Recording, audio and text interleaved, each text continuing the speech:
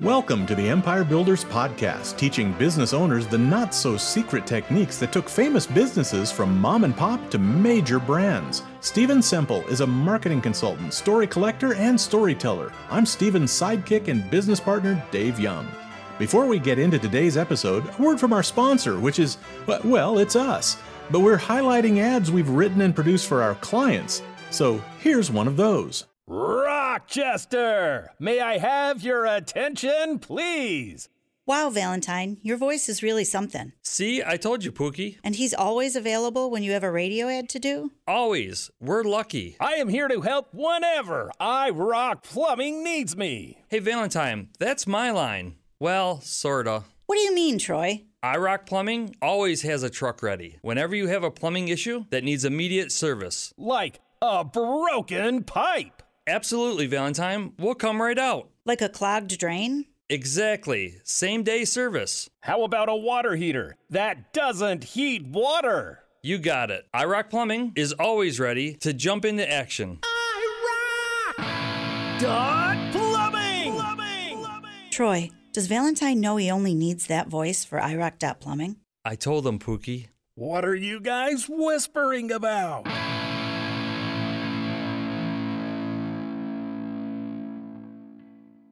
Welcome back to the Empire Builders Podcast. Dave Young here alongside Stephen Semple. Stephen just whispered the name of today's topic into my ear, and it's one that I've certainly heard of. It's one that I have vast amounts of experience with as a child. We're going to find out if they're even still around, because they must be. They built an empire. And I think I know a little bit of the backstory. It's sort of an accidental product called Silly Putty.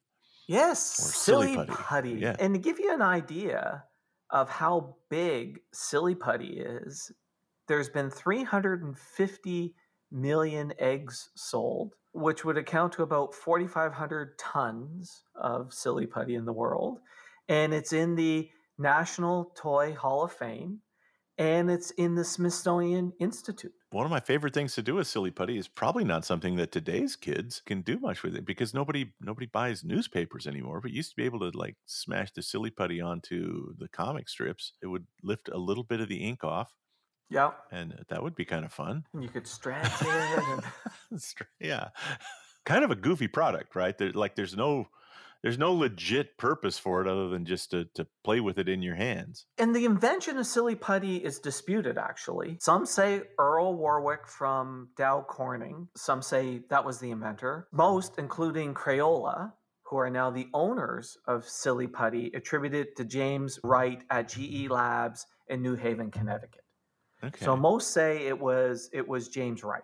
So we're going to go with it being James Wright. But in any case, whichever one was the inventor, it was invented in 1943, and today it's one of the best-selling toys in the world. And as we're talking about, it's in the National Toy Hall of Fame in the Smithsonian Institute. So 1943 puts it right in the middle of World War II, and we're fighting to stop the Axis and the Nazi powers. And if I recall, if I heard a story once, it was like they were trying to invent something that was part of the war effort. Yes, and in fact, that's exactly what it was. And again, just give you an idea of Peter Hodgson as the person who ran with Silly Putty and popularized it. And in 1976, when he died, his estate was worth $140 million, which is probably in today's dollars, $600 million. He did really well. Well by this. But you're right. And it was a year after he passed away that it was sold to Crayola. But back to GE Labs in 1941. Japan invades the rubber-producing countries at the beginning of World War II, creating all sorts of shortages. If you take a look at the countries that they invaded at the beginning, they were all basically countries that were the source of natural rubber. Because at the time, rubber came from the sap of trees, right? And rubber was used in tires and rafts and aircraft products, and they were all made from natural rubber. That was the only rubber that was around. So basically, companies like GE, with the war effort, were looking for a substitute. They were trying to find a substitution for natural rubber. And James Wright was working on the problem. And he came up with a compound that was soft, sticky, stretchable. And what made it unusual is that it can be compressed and it's a solid that can be cut, but when it's balled up, it bounces, and when left sitting out, it becomes a liquid. Yeah. So it had all these really weird properties because it's actually both a liquid and a solid. The problem was it didn't really work as a rubber substitute. So GE developed this thing, they patented it, they set it aside, went on, eventually vulcanization is what was discovered and all this other stuff. But GE tries to market this product because they sit there and go, okay, well, we got this thing, let's try to market it. And they came up with a few ideas. They tried to market it as a tool, as a hand exercising device. Okay, sure. Fixing wobbly furniture. Not much happened with it, and they sort of set it aside. I don't think fixing wobbly furniture, it turns into a liquid if you leave it. It really is one of these things with no practical purpose. And they tried to find some. It's like a slinky. It's a spring that doesn't work well as a spring. Oh, but it flops around kind of cool. Let's call it a toy. Exactly. So Peter Hodgson is an out-of-work ad writer, and he's making his rounds at a GE cocktail party, and he sees everyone playing with this putty. Like it was actually something that the employees at GE played with, right? They were bouncing it, they were crafting it, and so he approaches GE and he buys it. He buys the rights for Silly Putty from GE for $147. 147. 147. Well, because they have no idea what to do with it, right? Yeah. So he reaches out to Ruth Fulgater, who has a shop called The Block Shop that does a yearly catalog. They team up and they offer it in the catalog. It's aimed at adults and it's called, a great name, you're going to love this name. It wasn't originally called Silly Putty. Great name. The Real Solid Liquid. The Real Solid Liquid. Yes. Trademark. Even with that name, it does pretty well, but Ruth decides to bail on it. And at this point, Peter's like $12,000 in the debt because of what he's done to try to build this product. About a train car full of it. Yeah, and he needs a new approach. So Easter is around the corner. So he decides to sell it as an Easter toy and put it in an egg. Nice. Yeah. So that's where the whole idea of it going into an egg started. And in February 1950, he took it to the New York International Toy Fair. And it didn't sell all that well, but he did get it into Neiman Marcus and Doubleday Books. Oh, wow. Okay. But the real breakout happened when a writer for the New York Magazine came across it and wrote about it in an article called The Talk of the Town. And it immediately, sales took off. Now, it was around this time that he renamed it the Silly Putty. And he also learned that you could lift pictures from newspapers and stretch it. So they started to talk about that. So he changed it to Silly Putty around that time. So sales goes to 250,000 units and he's making a ton of money. But the big success comes in 1955 because up until this point, he had still been marketing it to adults. So in 1955, he pivots to marketing it to kids.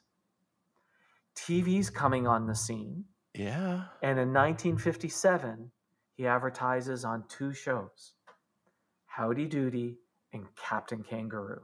That ought to do it. Hey, Stephen, I want to interrupt ourselves. That's not proper grammar, but I did it anyway. There you go. In lieu of our commercial this time, I thought maybe you and I could just chat for a minute. Absolutely. Sounds great. Our goal with the Empire Builders podcast is to talk about business building strategies that have worked for people that started out small and became empires. We want to help you. If you're a business owner and you're listening to the Empire Builders podcast because you want to build your own empire, we've got a pretty sweet offer for you, and that is to just spend 90 minutes chatting with us. It's not a sales call on our part. It's a 90-minute session where beforehand you do a little bit of homework and give us some basic background information about your business. And then we get on a Zoom call and we learn a little bit more about you and we give you the very best advice we can give in a 90-minute session. And I'm going to say it is miles away from it. Like I hate these dog and pony sales calls where I'm great, I'm amazing, here's samples of our work, you should hire us, which is part of the reason that makes us different is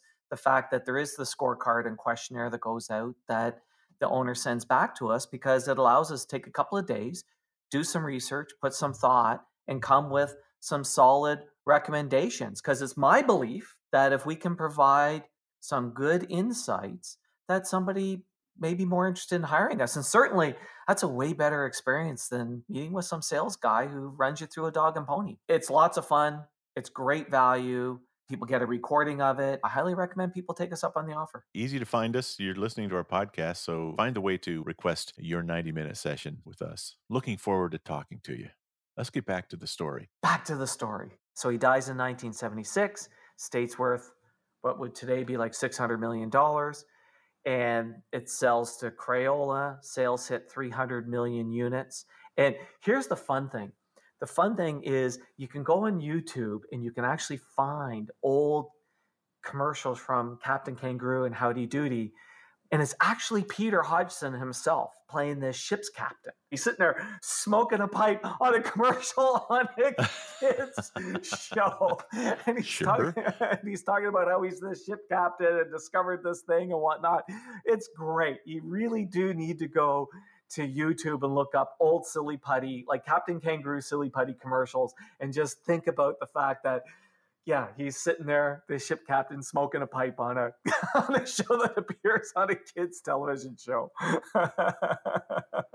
I used to really enjoy it. I don't have any laying around here, but I've got all kinds of other things that I think today you would classify as like a fidget toy. Yeah. Right? It's something that it's just fun to have in your hand and pull it and stretch it and roll it and lift images and bounce it. And it doesn't make noise unless you pop it. You could pop it. Right. You could stretch it slowly, but if you pulled it fast, it would just snap. Right. To me, the part that's interesting about Silly Putty was, first of all, was this thing that, GE had invented because they were trying to find a solution for rubber and invented this thing and they couldn't find a use for it.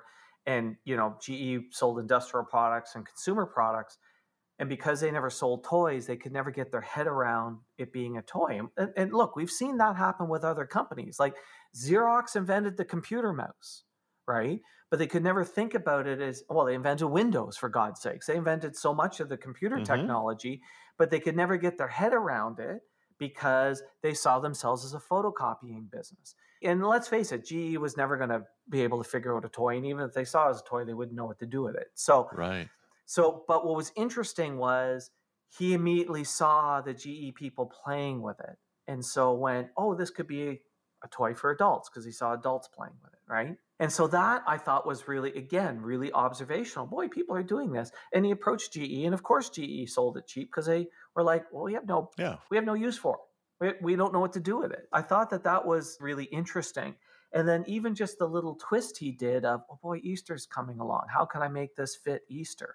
Oh, let's put it in an Easter egg. What was he packaging it in before that? You know what? I should have looked that up, and I can't remember what it was packaged in. I think it was just like a little, again, instead of being an egg, I think it was a little box, like it was just like a little box rather than being a colorful egg. Just a giant blob sitting on a retail shelf. And you just sliced a piece off. Yeah, the real solid liquid. What a weird product, right? To have it be so successful. Yes. Because it is. It's just absolutely useless other than a little bit of entertainment in your hand. That's it. He did get his break. He took it to the toy fair in the 1950s. He got it in Nemus Market Doubleday, and then, got written about in the New York Magazine, and sales took off. But what we also know is when you keep working away at these things, eventually, you do eventually get your break. Right. And sometimes that's just what it takes. But his real smart move was the pivoting to kids and advertising on television. And again, when we go back to, and we've heard about this a few times with a couple of other companies, when we go back to the mid 1950s, the whole idea of advertising toys directly to children was also a bit of a new idea. Yeah. He did a few interesting and innovative things and, built an amazing large business based upon a product that actually has no use. Well, so I actually, Stephen, while we're talking, I just Googled it. And there's a story in Science World that says there are other uses. So it does pick up dirt and lint. Okay. My Silly Putty ended up with dog hair and all kinds of things in it, right? It just picks that stuff up. And then You can build up hand muscles after injuries. So that's useful. And then it says the Apollo astronauts used it to hold tools in zero gravity. Oh, is that right? So maybe that's the case. I don't know for sure. So I don't know if you'd want Silly Putty getting into all your equipment either. Who knows? But what a weird thing it is. It really is. And fun to talk about. And now I've got to find myself a little egg full of Silly Putty to add to my growing collection of fidget toys on my desk. Well, and you have permission because it was originally a toy for adults.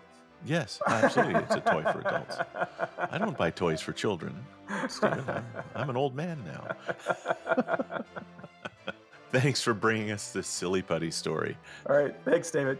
Thanks for listening to the podcast. Please share us, subscribe on your favorite podcast app, and leave us a big, fat, juicy 5-star rating and review. And if you have any questions about this or any other podcast episode, email to questions@theempirebuilderspodcast.com.